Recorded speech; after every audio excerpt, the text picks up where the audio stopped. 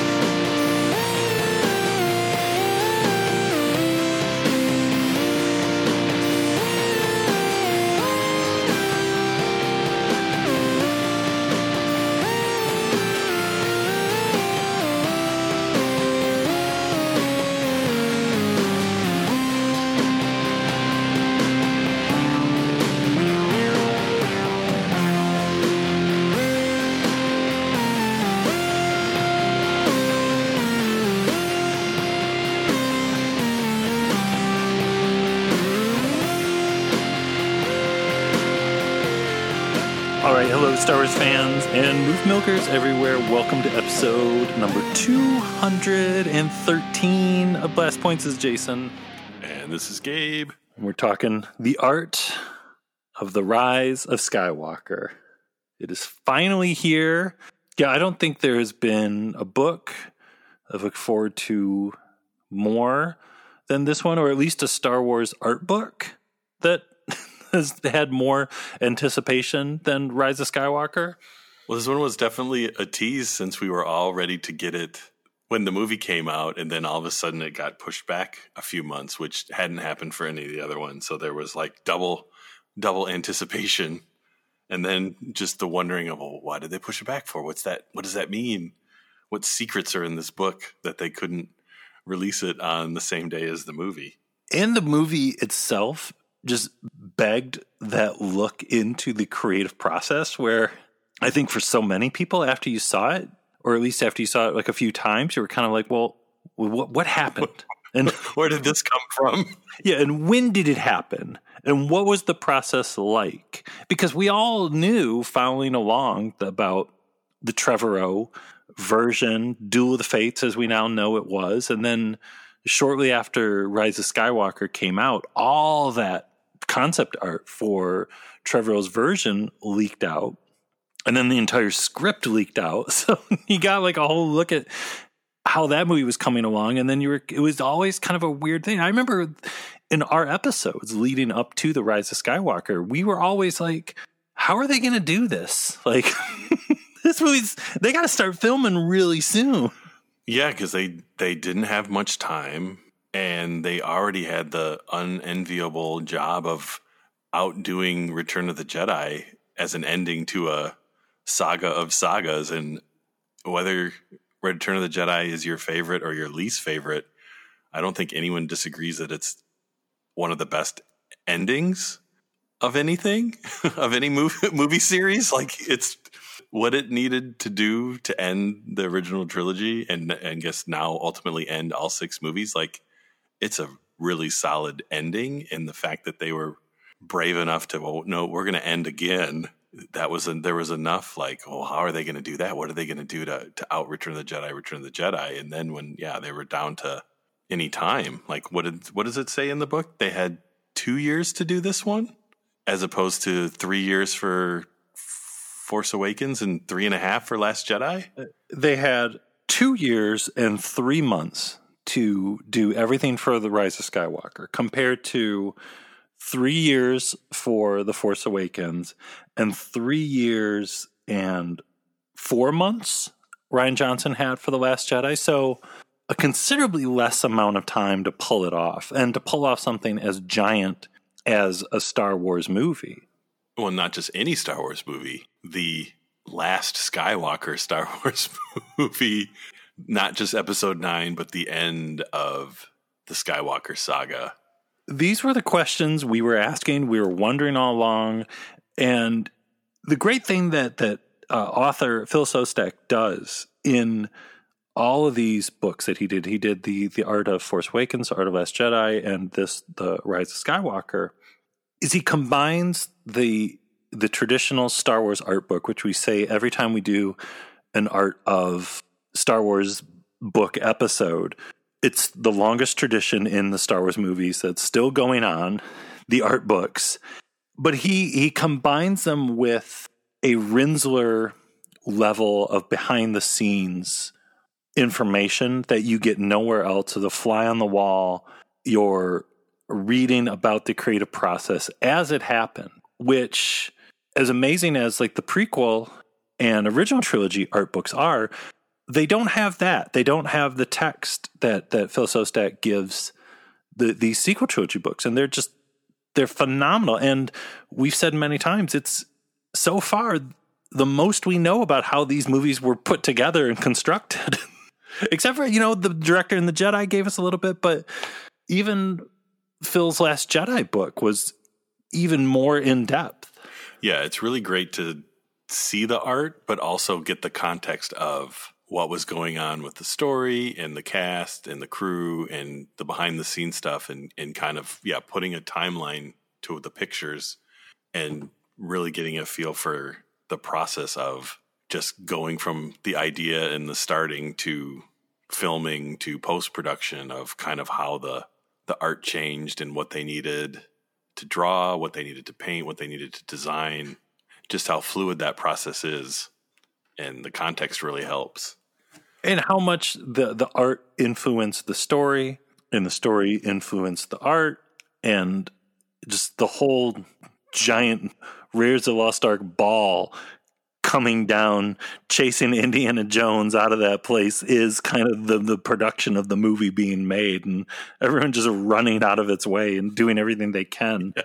Well, and it's always fun to see that even 6 years into Disney Star Wars now, that even though different people are making the movies, that the core Star Wars movie process is the same and is very similar to kind of what they did on the original trilogy, and really went into with the prequels of starting the art department early, and the art department being almost co-writers of them pitching ideas visually that get incorporated into the script, and then also the directors asking for things and then sending it back to the concept art, and just how collaborative the creation of a Star Wars movie is, and really how art driven that process is, even more so than words on a page. It's all about visuals and then turning that into a story. And going back to the original trilogy and the prequel trilogy, these art books are endlessly fascinating, because especially for people like us, because they show all the hundreds and thousands of what ifs and roads that almost got taken, and people will debate until the end of time that, well, if they would have done that, that would have made for a better movie. And Jar Jar should have had a dog. Yes, he should have. He still can. He might have a dog right now. That's the other great thing with these is just because it wasn't in the movie doesn't mean it doesn't already exist in the Star Wars universe somewhere and just hasn't shown up yet.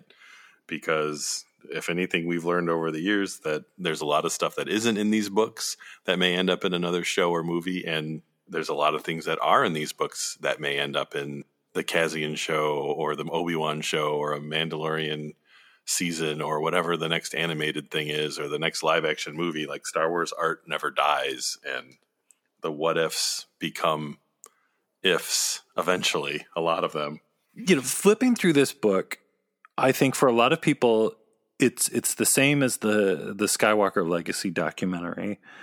I think if you are a fan of The Rise of Skywalker, people are gonna flip through this book and be completely justified in their opinion and say, well, yes, it was a fitting tribute to all 9 films, and here's the proof. And if the movie didn't work for you, for whatever reason, somebody would flip through these pages and see like, see, this paragraph right here explains why the whole thing was a mess from day one. But also just like the Skywalker Legacy documentary, no matter what your opinion of the movie is, you can't deny flipping through this book of the amount of talent and hard work and care that the artists and the people working on this film put into it. No matter what you think of the story or how things ended up, there is some absolutely incredible artwork in this book. As usual, the Star Wars art department, maybe I'm biased, but I think it's got to be the best out there. Yeah. If there's any constant in the Star Wars production of all the movies is just they get the best of the best artists they can find and push them to do their best work. And yeah, you could make 15 movies from the unused concept art from just one of the now 11 live action movies. This is the 5th new Star Wars film in this new Disney era. And I feel like, especially flipping through this book, we are seeing, I think much like, like in that documentary, like Scanlan's Creature Department or anybody working on these films that have worked on all of them or some of them or whatever, is now in full swing. Like this is an art department at the height of its powers, at full strength, full confidence. It's a well-oiled machine. They know what they're doing. Like this era's visual language, you can flip through this book and kind of say, like, they know now what Star Wars in this era is. Yeah.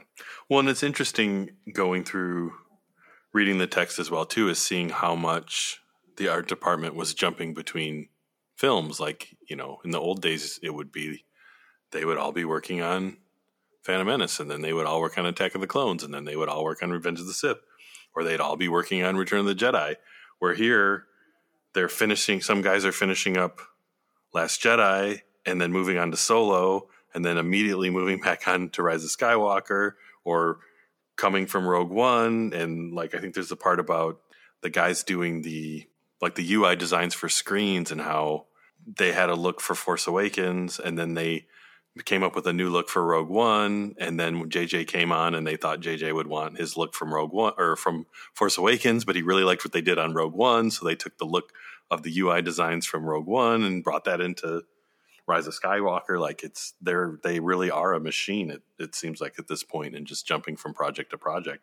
They're working on Mandalorian at the same time. Like, it's pretty impressive the amount of just art that they're churning out.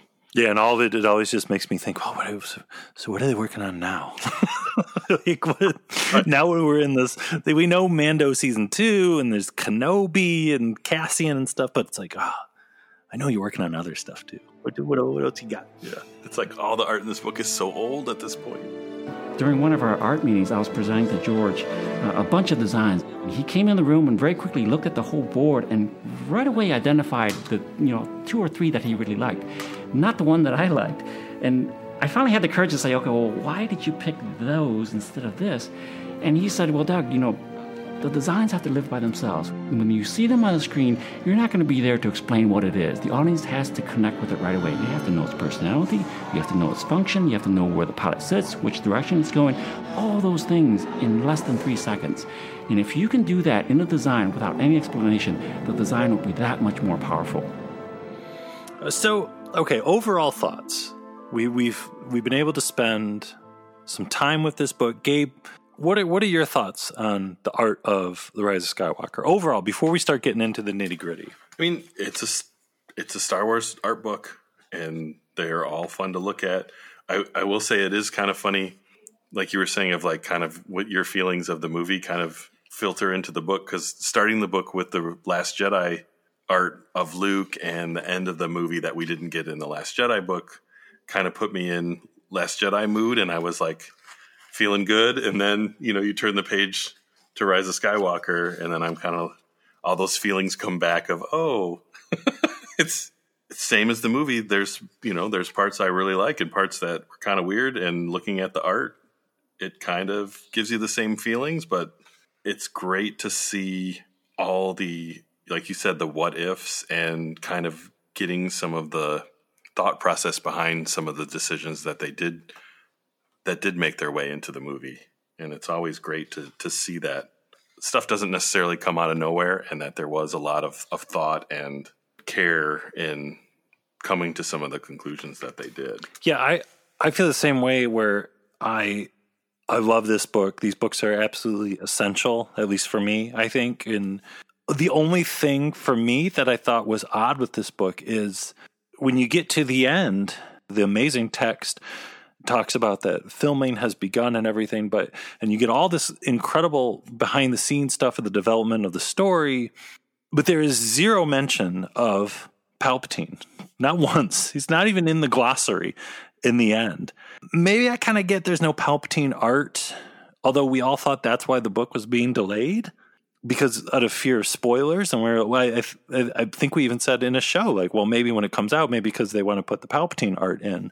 But Palpatine wasn't in the visual dictionary, what he looked like, and there's zero art for Palpatine or anything at all on Exegol in this book. Like, nothing. And even in all the story development stuff, there's no mention of Rey Palpatine in any of it.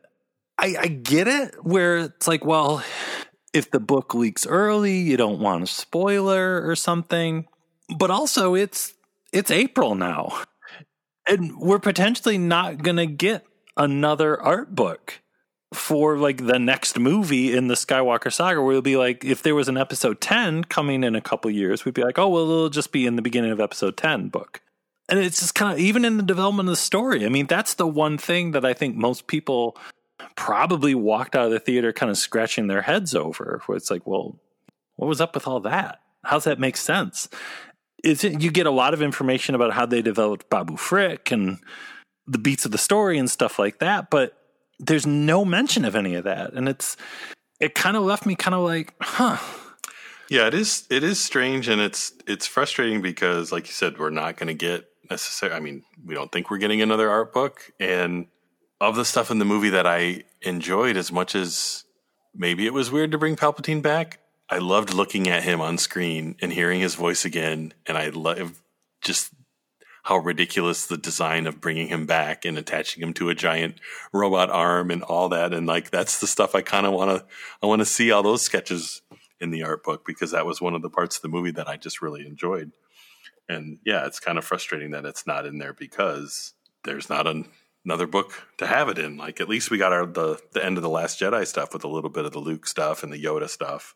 So yeah, it was kind of a strange decision. And they weren't afraid to talk about that stuff in the Skywalker Legacy documentary. There's talk about Rey Palpatine and bringing Palpatine back. So it is odd that, I mean, I guess maybe, yeah, with printing, they have to print it so far in advance. They didn't want that to leak out, but it wasn't like Palpatine wasn't revealed at Celebration. So even if they didn't want to get into, Rey being related, it's still odd there isn't, concept art. But there's still not concept art of the Nemodians in the prequel books. So It's not unprecedented. Well, it's not like Palpatine had a shockingly different look. He came on screen and was kind of just like, oh, he was on a robot arm, but it's like, oh yeah, that's Palpatine. He's got milky eyes, but I don't know. It's odd, and it's odd.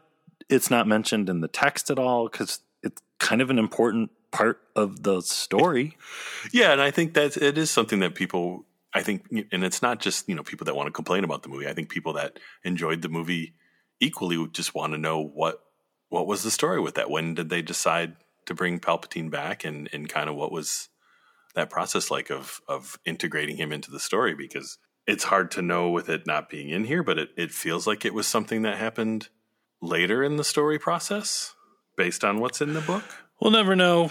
Nobody knows. Secrets only the Sith knew, I guess.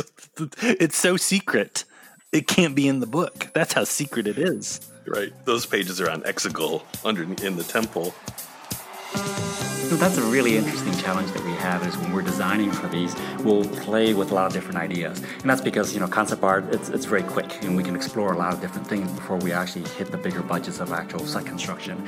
And so often we're asked to, okay, we like this idea, but let's play around with some variety to see if that is the absolute best idea.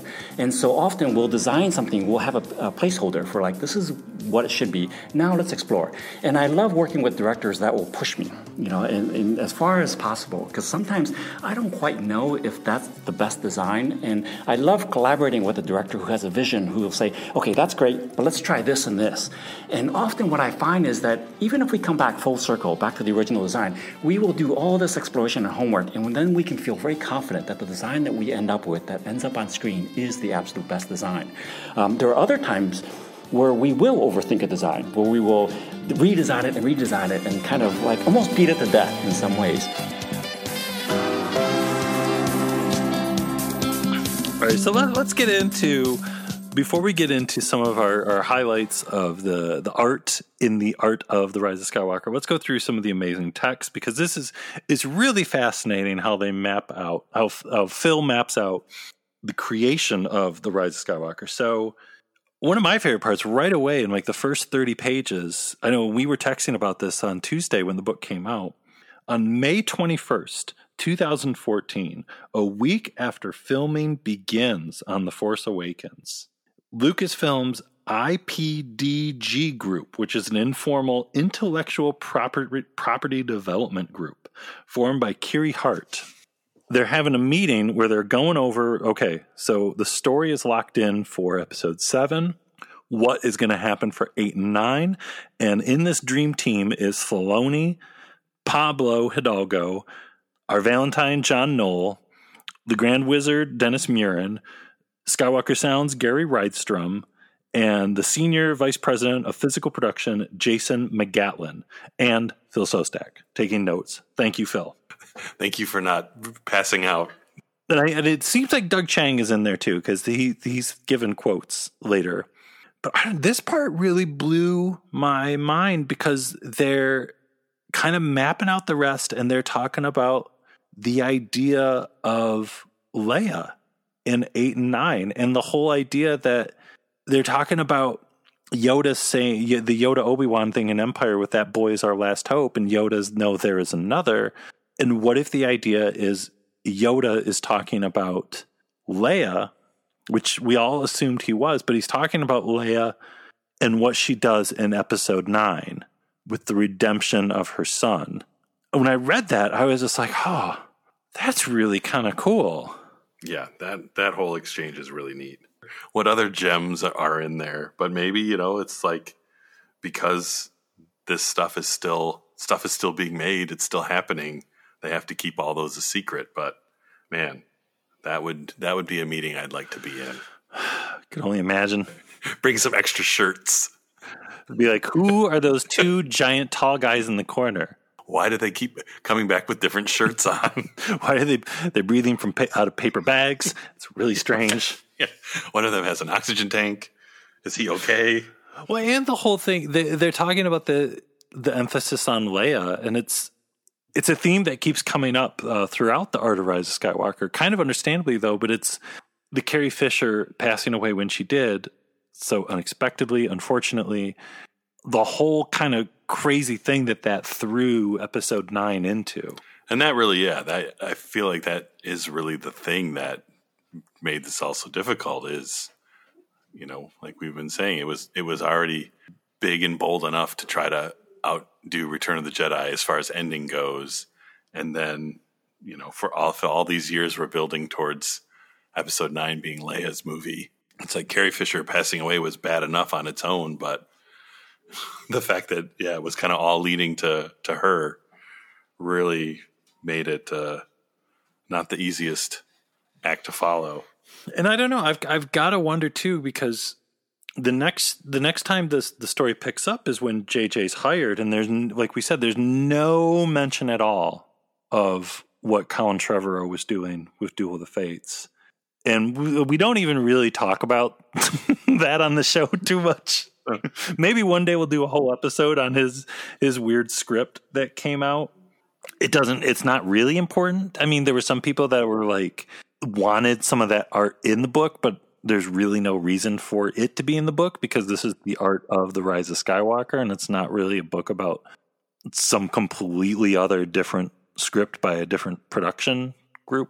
No, it really is. I mean, it was episode 9, but it was a different movie. So that makes total sense why that wouldn't be in here. Snoke's got that script in his pickle jar. Yeah, so then we cut to September 12th, 2017. JJ is coming back. The movie's not coming out in May anymore. It's coming out December 2019. Like we said, he's got just a little over 2 years to do it all, to pull the whole thing off. He brings in everyone's favorite Chris Terrio, Rick Carter, resident madman, literally insane person, is brought back in. And the art department is underway, and JJ and Chris Terrio, they start writing.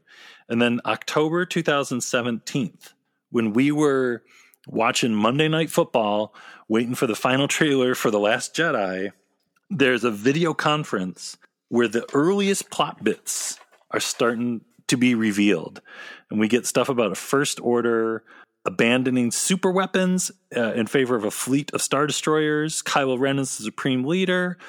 Poe has a bit of a checkered past, and we get ideas of Sith temples. It's kind of wild what stuff was in the script the longest. Some of that stuff seems like it was like, okay, that makes sense. That was in there the longest. But then other stuff, I don't know. I think I was just surprised that the Poe checkered past was there since the beginning, and the fleet of ships. I don't know. It's always fascinating, what they think of first and what is a last minute addition. Because in the end, you really can't tell. It's not necessarily obvious what's a new idea and what's an old idea. They all just, in the end, they're just ideas.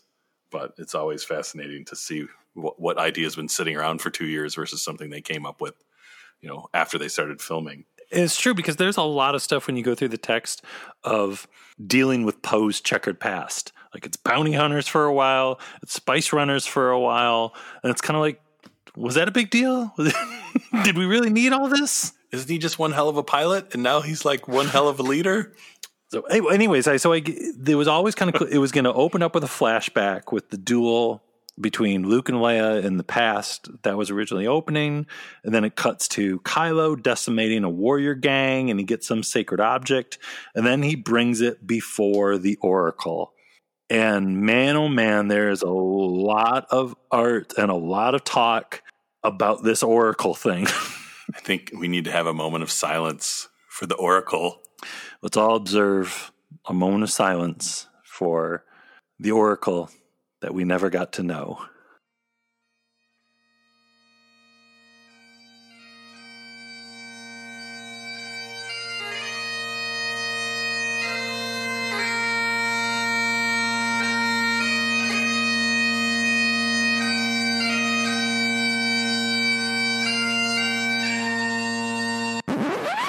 The Oracle tried so hard to be born into this world. There's, so much concept, so much talk. It was in the script. It was out of the script. It was in the script. It was out of the script. It was, on one planet and then another planet and then in water and all this. And we know they built it. It was, the largest foam pore creature they've ever made. there were people inside of it in the water somehow. They filmed it, and we just hopefully someday we'll see it.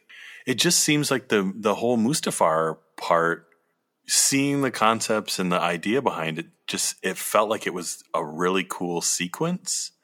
And I think when we were talking about this the other day, like it almost feels like the beginning of Raiders, where it's like it could be this whole little adventure as they get on, go on the planet, and they're going through the forest and they're fighting these guys, and then they find the Oracle, and the Oracle tells them where the treasure is and all this.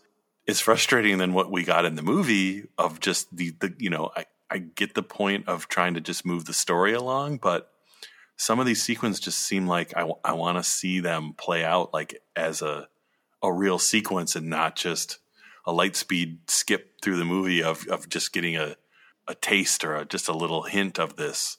And that was just one of the sequences that just seemed to jump out as like something that would have been really cool if it was a little bit longer, especially building up to the Oracle. But it feels like maybe that went away when Palpatine came in, because the intro with Palpatine kind of feels like what the same sort of story beat the Oracle scene would have been, of this lead up, and then they find this mythical creature that Kylo talks to, but it was replaced with him finding Exegol and ultimately coming up to Palpatine and getting information. So it feels like that's what happened. Yeah, and it's weird too, because it's like, well, okay, well, what does the Oracle and Kylo Ren, what do they talk about? Right, like is that where he finds out about the dyad? Or does the Oracle tell him about Palpatine is still out there? And was Palpatine at one time supposed to be more like a zinger at the ending? Like he was only going to show up at the end and wasn't talking like to Kylo Ren in his mind and talking to Pride and talking to everybody the whole way through? Who knows? We'll never know. That's the theme here. We will never know. And that's cool too, because then it cuts to Poe, Finn, and BB-8 on this snowy, walled-in, First Order occupied city, which later becomes Kijimi. Yes, thank you. And Poe presents an Enigma machine at some backdoor speakeasy, and then the First Order raids the place, and they make a hasty exit through canals, which all sounded really cool. And again, like you were saying, it's a very kind of Indiana Jones kind of opening with, it's like Temple of Doom and Indy at Club Obi-Wan, and you're getting the ending of a movie that you've never seen at the beginning of this movie. And then it was going to cut to Rey training with Leia, and Hux flips sides, so that was always in there. He turns himself in this version, though. Probably flirts with everyone at the Resistance base. Kylo was going to congregate with a bunch of warlords in like a Godfather-esque scene. There was always the horse charge. So those were kind of some of the basic story beats they gave for things to get started. And Last Jedi wasn't even out in theaters at that point. And something that is still kind of distressing, like going through like all these story versions, and there's a bunch of them, and there's like at least 3 or 4, but not one of them has Rose in a major role. Which is unfortunate. Well, it's unfortunate too that there's no concept art of her either. I guess I could see the book following the movie, and if she's not in the movie that much, it makes sense not to have her in the art book, but it still feels kind of bad. I do think it was crazy that the one time she is mentioned is that the story was she was teaming up with Akbar's son to go do something. What ifs? Who knows? Who knows? We'll never know. This was going on, like we said, before The Last Jedi was even in theaters. So then in October, so we're still in October.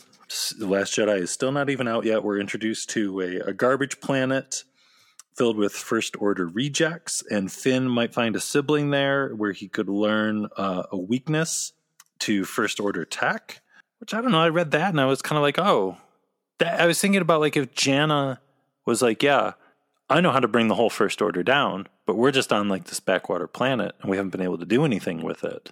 I've got this tech where I can immobilize all their ships or all their computer systems or something. I was thinking like, oh, and also if Jannah was related to Finn, that could have been cool. That would have been a nice cap to Finn's story instead of him suddenly being force sensitive. I don't know. We're getting, I need to stop. Just keep moving. Just like the movie, you just got to keep moving. Light speed skipping. Come on, let's skip to the next planet here. There's a very mysterious part in the description where they're talking about a swampy pirate world, and then also the idea of going back to Ahch-To and caretaker assassins. Not quite sure where JJ and Terrio were going with that. Yes. Well, don't they in that part too talk about how it turns into like a Vietnam movie, and aren't they on a river and there's assassins and other I swear it turns into that's when they start talking about Apocalypse Now or something. Doesn't Rick Carter start talking about Apocalypse Now? And I could totally imagine that. I feel like anytime Rick Carter was in the room and he started going, like, what did he call when Rick Carter would go off, like bug out sessions or something? Oh, freak out sessions or something like that. Flip out sessions. Yeah.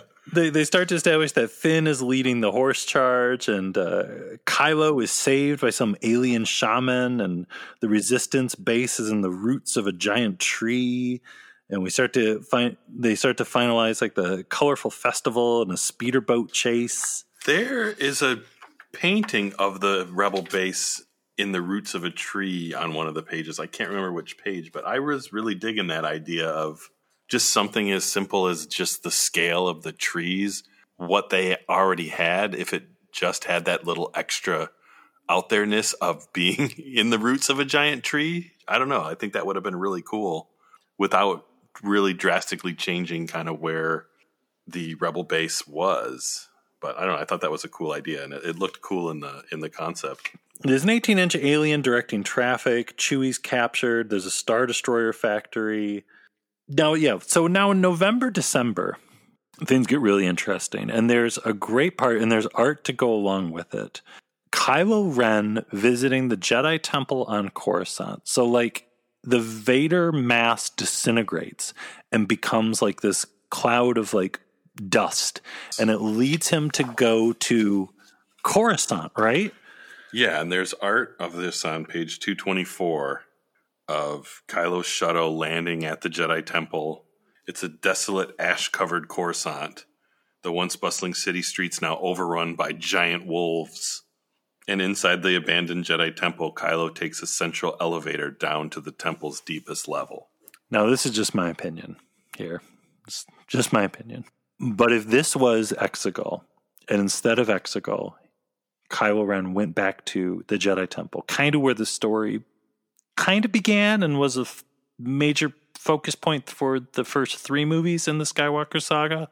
And if all the stuff that happened on Exegol happened underneath the Jedi Temple and whatever Sith area was underneath there, that would have been really cool.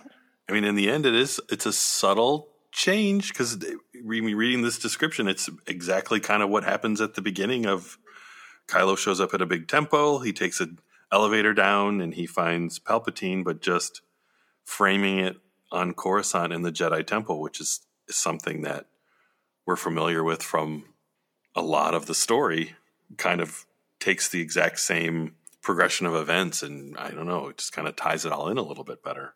And just the idea of seeing, the once bustling center of the universe, Coruscant, just seeing it all kind of, what happened to it over the last 40 years would have just been great.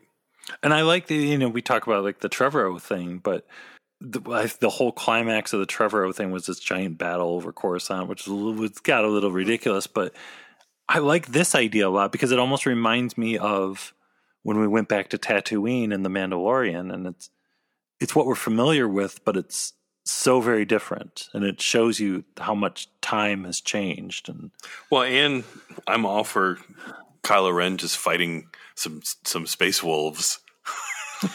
So January 2018, The Last Jedi is out, and the 3 art departments in San Francisco, Santa Monica, and at Pinewood in the UK are all working full steam. There's new story changes. We're introduced to a giant snake and Rey's healing power. The quote, haunted alien tells the Resistance crew about the fleet of Star Destroyers. Babu Frick at this time used to clean Star Destroyer engines. That whole kind of storyline was really interesting to me, of the idea, because they kind of elaborate on it, of the idea of these little aliens that have always been in the Star Destroyers cleaning their engines, and that they know how to destroy the Star Destroyers because they're in there, they live in there working, cleaning the engines. Like, I don't know. It's like JJ was going some wild places, and I kind of wish he would have stayed in those wild places a little bit, because that was really fascinating to me. It's another overall theme in all these amazing pages of the story taking shape. It's like every single month there was basic themes of story beats that were always present, but things kind of kept changing, and they weren't changing subtly. They were kind of changing in big ways that affected the overall story of how the good guys were going to win in the end. And like we said too, without ever hearing about Palpatine, it's a lot of ideas, I guess is what I'm saying, that were constantly coming out, and the clock was ticking on when they needed to start filming, and they were still throwing out, well, what if we did this, and what if we did that, and what if it's a bunch of little aliens, and what if Finn finds a family member on this garbage planet, and maybe the garbage planet people, they know how to do it. Well, it's nice that the art books let you really do a good comparison of just the J.J. Abrams mindset and filmmaking process, and compare and contrast that with the Rian Johnson filmmaking process, just with how much that art book, it is what the movie is, because the movie was what the movie was kind of from the beginning, because he's much more of, when he writes the script, he writes the movie he wants to see. It's almost, I guess you could almost say it's more of a, like Kirshner with Empire, of he shot the movie he wanted to see, as opposed to Lucas, who shoots a bunch of stuff and finds the movie in the edit. And the art books kind of mirror that of, I remember talking about when we went through the Art of Last Jedi book, how it was like, well, this is just concept art of what we saw in the movie, because there was such a focus to that movie. And then comparing it to this one, where it's the whole idea of just coming up with way more stuff than you could ever use, and trying to pick and choose and whittle it down into what the ultimate end story and visuals are.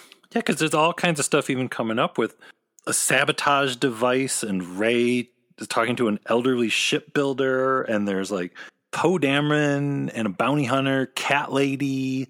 Where was I can't remember the part in the story development too, where they had the idea of all the pilots showing up instead of all the ships showing up on the Rebel base? Because that's one of my favorite parts, just in the book of art, of just all these crazy star pilots they came up with. Yeah, it's amazing. There's a David Bowie, like Ziggy Stardust looking pilot, where I've loved that idea too, flipping through the book. And yeah, the art is amazing of these pilots. And it's like, that would have been a really neat idea of, instead of a fleet of ships, an army of people, of aliens from around the galaxy. Yeah. And the idea of all these people showing up to help before the battle really kind of sells the idea of, there's all these people from around the world, around the galaxy, all these different shapes and sizes. They're all coming here to help. It's interesting because we got that in the base because there really was an amazing amount of variety in the creatures and droids and pilots and everything on the base. But just, the change of them not all being there at the beginning and kind of showing up at the end to show that the message was heard would have been really neat to see. There's stuff like, so the Cat Lady gives the heroes her ship, which is called the Spitfire. You get the sense that the Spitfire later evolved into Ochi's ship. The Ochi stuff is so confusing. And if we are 4 or 5 months away from filming, and Ochi's ship is, they say, like in the book, like once they figured out it was Ochi and not the Spitfire from the Cat Lady, they had to base it on the ship that we saw in Force Awakens. Because, then by March, their location scouting and Neil Scanlon's shop is up and going, and May sets are being built. And then in August, it begins filming. Like we said, they were always against the clock with this thing. And there's a quote from Chris Terrio that's getting thrown around online a lot, where he says, It's on page 201 here, and he says, I've never rewritten a film as much as this one. It's like the tide. There's a new script every morning, but we just keep going at it, loosely thinking it's not good enough. It's never good enough. Luckily, the production team is so good that they can shift and adjust. We're course correcting as we go. We're trying things, and some things don't work, and some things aren't ambitious enough, and some things are overly ambitious. Some things are too dense. Some things are too simple. Some things are just too nostalgic. Some things are too out of left field. We're finding our balance. Like we say with all of this, the definition or your interpretation of that quote, I think, depends greatly on how you feel about the movie. It's either an inspirational quote or a cautionary tale. It's the light and the dark.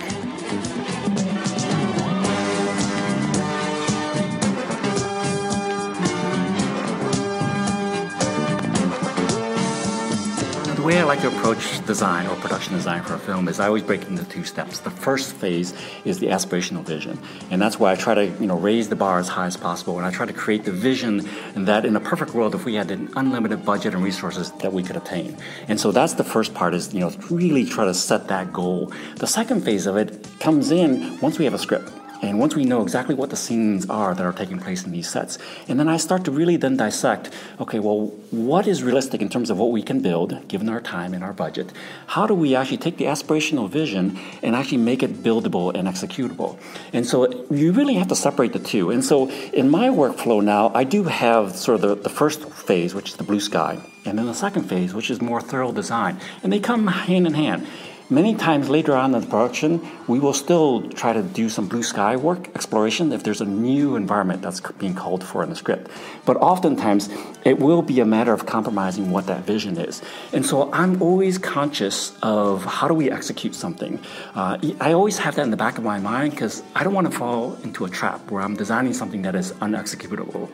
And that's really important because as a production designer, you have to be conscious of all the different stages of production. Even though you may be focused on one part at one time in the schedule, I have to be aware, all the ripple effects that set will have if I design it to this and it's approved, by the director to build such and such. If we can't build that, then I've kind of failed in my job. And so I have to be aware of that because ultimately I'm responsible for all of that.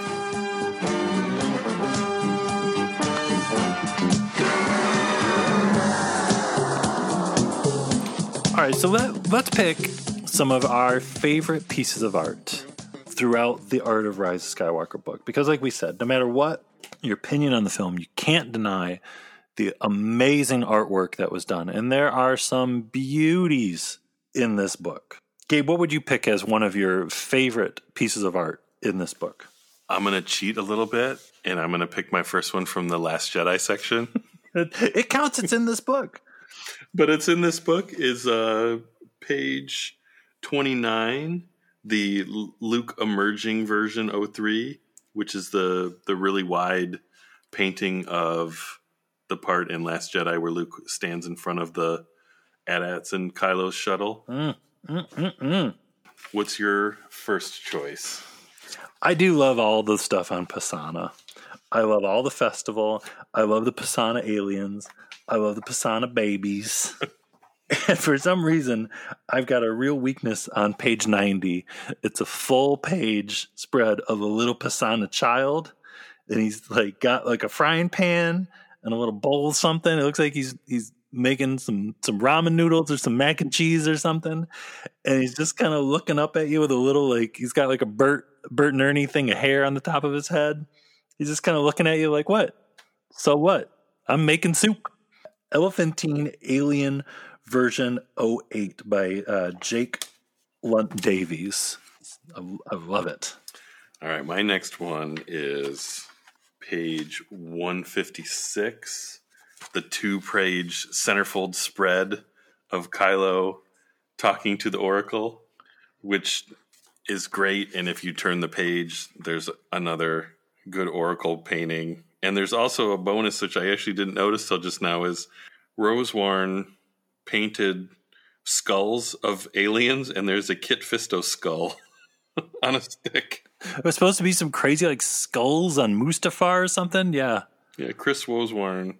I never knew I wanted to see Kit Fisto's skull. I'm going to cheat a little bit, and I'm going to give a couple overall prizes for pages 100 and 101, where page 100 is all an exploration of Claude. I believe in miracles. Claude with a K, K-L-A-U-D. The many forms Claude could have taken. He was a bit more octopus for a while. It's kind of Borgullet-ish for a while. There's like a six-eyed, like marshmallow head Claude up in the corner. And then page 101 could be my favorite concept art piece in the entire book, maybe, of Boolio in a little gunner station. It looks like on the Falcon or something. It's Boolio Gunner 05, again by Jake Lunt Davies. Boolio's like turning around, looking at you, just smiling. And I love it so very much. What could have been with happy Boolio? Poor Boolio. He just wanted to help out and smile while shooting things. It could be Boolio's brother, Coolio. It's true. We could be seeing something from the future. Coolio could show up in anything, anytime.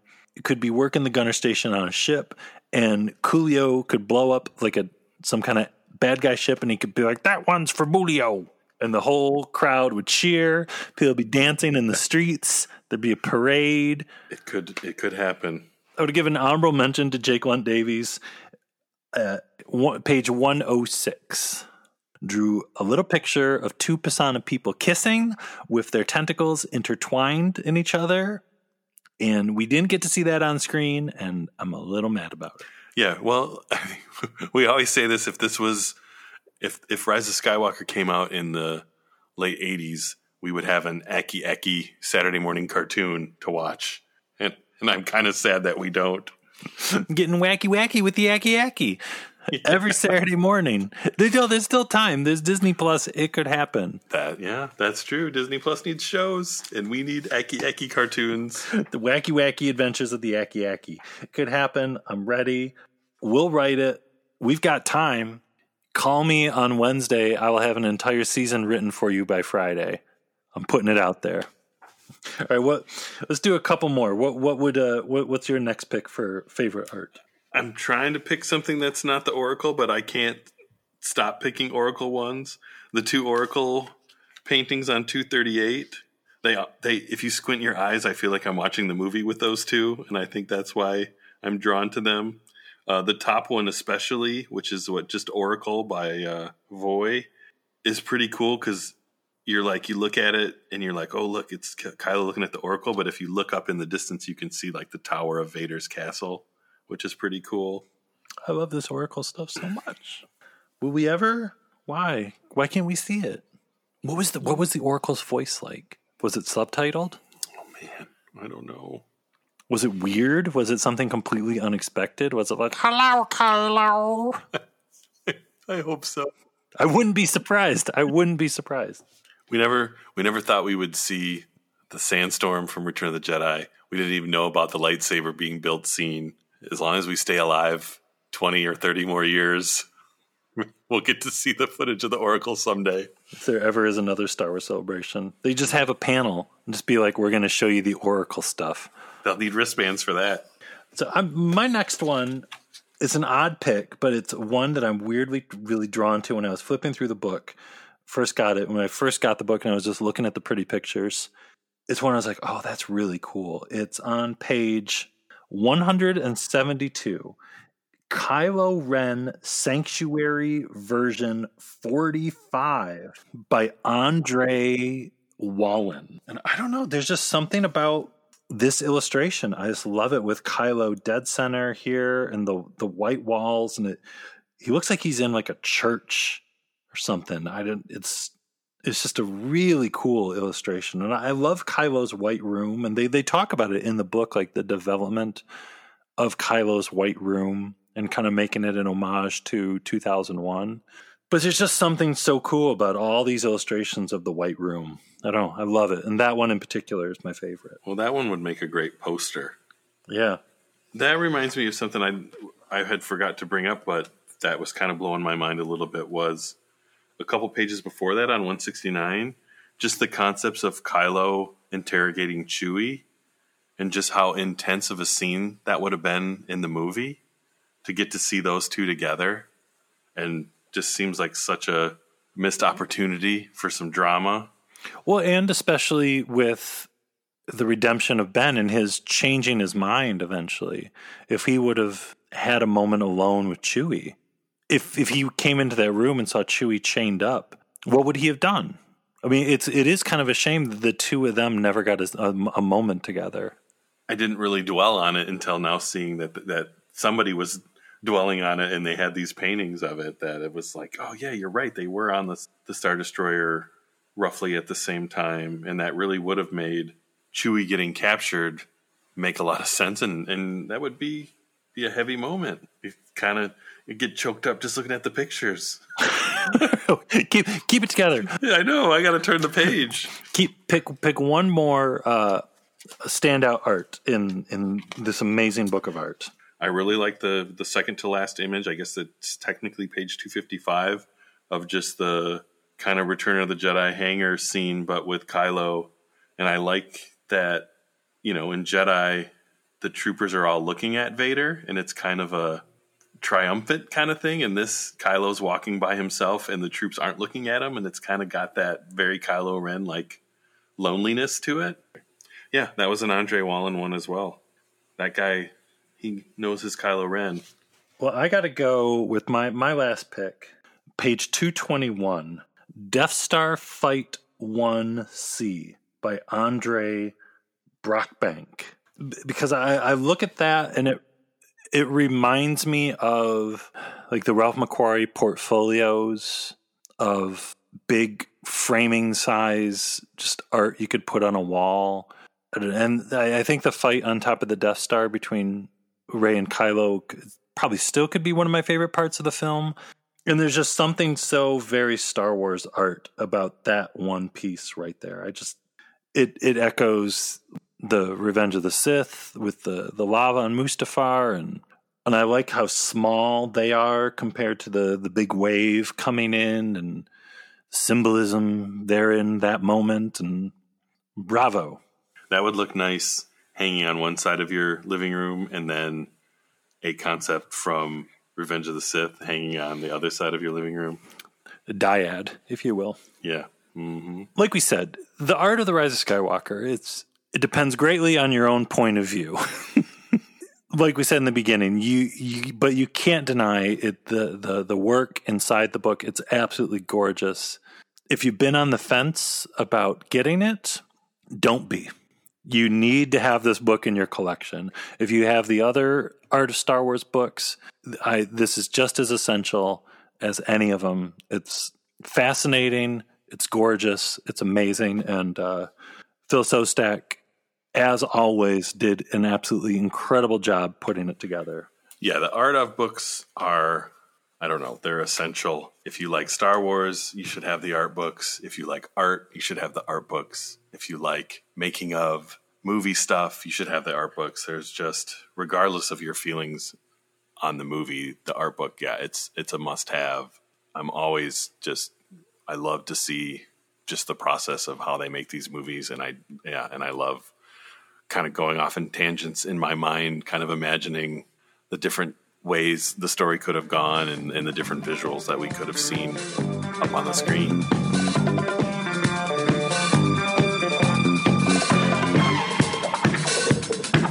I think that's a real critical part of the design process, that we have to ground our designs in reality. And I learned a lot of this basically working with George, where he insisted that even though, many people, when you think Star Wars is a science fiction genre film, he never considered it that. He always thought of it as a period film, as a documentary. And we were just happened to be in another world, another place, filming this. And that was his approach to the designs. And when I knew that or heard that from him, it completely transformed how I approach the designs for a Star Wars film, which is basically, we're really taking reality and just twisting a little bit. But 80% or 90% of it is anchored in our reality. And I think that part is so critical because it's really looking at common objects in an uncommon way, seeing it in a new context, or changing the scale, because it can turn the ordinary into something extraordinary. And by doing that, what you're doing is you're taking a fantastic design and rooting it in reality so that the audience can believe it. It doesn't become so fantastical where they look at it and they start to question things like, well, how does that work? What is it doing? Because the minute the audience starts to do that, you've kind of lost them.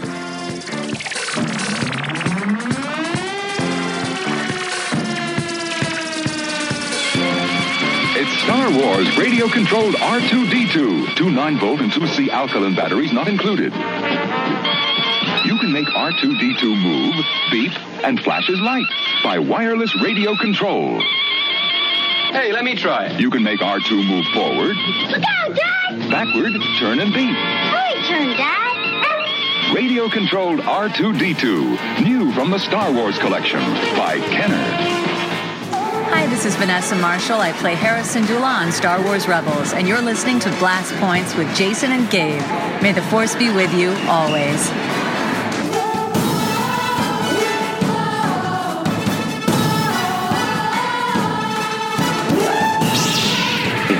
And these blast points, too accurate for sand people. Only Imperial stormtroopers are so precise.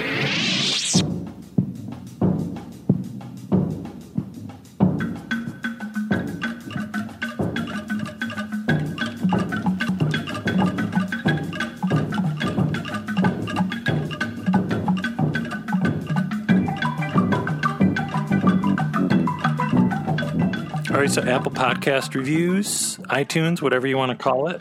You know what the deal is when you're done listening to this episode or any episode. If you listen on something Apple, go over there, write something nice, and we'll read your review on an upcoming show. And it helps the show in those Exegol, Sith cultists, Snoke in a jar, Oracle head coming up out of waterways. iTunes reviews are the spider oracle on top of the internet of the giant baby, or the giant baby of the internet. It's how Kylo Ren knows about Blast Points, because the iTunes reviews are growing out of the internet's baby head. That's what I'm trying to say. This podcast sounds really good. Maybe I'll listen to it. Sounds like my kind of thing. But after that, check out our website, blastpointspodcast.com, where Use the Forks recipes are back. Ooh! Check out our Instagram, Twitter, Facebook, and if you're on the Facebook, sign up for the Super Chill group. It's always a good time, and it's Blast Points 24/7. And we're doing weekly, for now, while during this crazy time, we're doing weekly Blast Points Chill Group movie watching parties on Saturday nights, where we've done Return of the Jedi and we've done Rogue One. And the Saturday after this comes out, we're doing episode 4, A New Hope, on Saturday night. So you want to be a part of the Chill Group so you can watch A New Hope with all your new best friends over there on the Blast Points Chill Group. And if you want to support the show another way, you can sign up for our Patreon, where we are still doing weekly Clone Wars episodes. We just had episode 7, which I don't remember the name of it. A Dangerous Debt. Ooh. Yes, A Dangerous Debt with Ahsoka and not Rafa and her sister Trace. But they are chased in the episode. Yeah. So. If you want to hear Jason and I mispronounce people's names, definitely sign up for the Patreon and get some bonus stuff and support the show. But that about wraps up episode number 213 here, The Art of the Rise of Skywalker. We're going to have another bonus episode later this week. It's going to be a really good one, folks. Something real special coming again later this week. So, but as for this, thank you everyone for listening. Thank you. Bye-bye. May the Force be with you. Goodbye, old friend. May the Force be with you.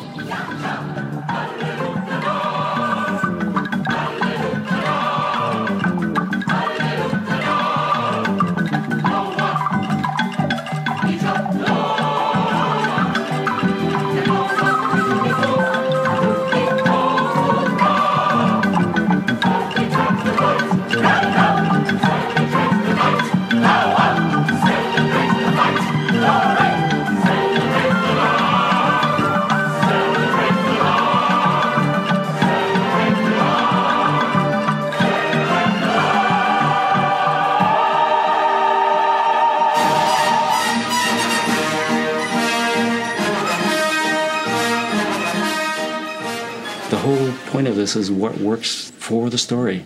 It could be the coolest thing, but if people don't know what it is or how it works in 5 seconds, it doesn't matter. May the Force be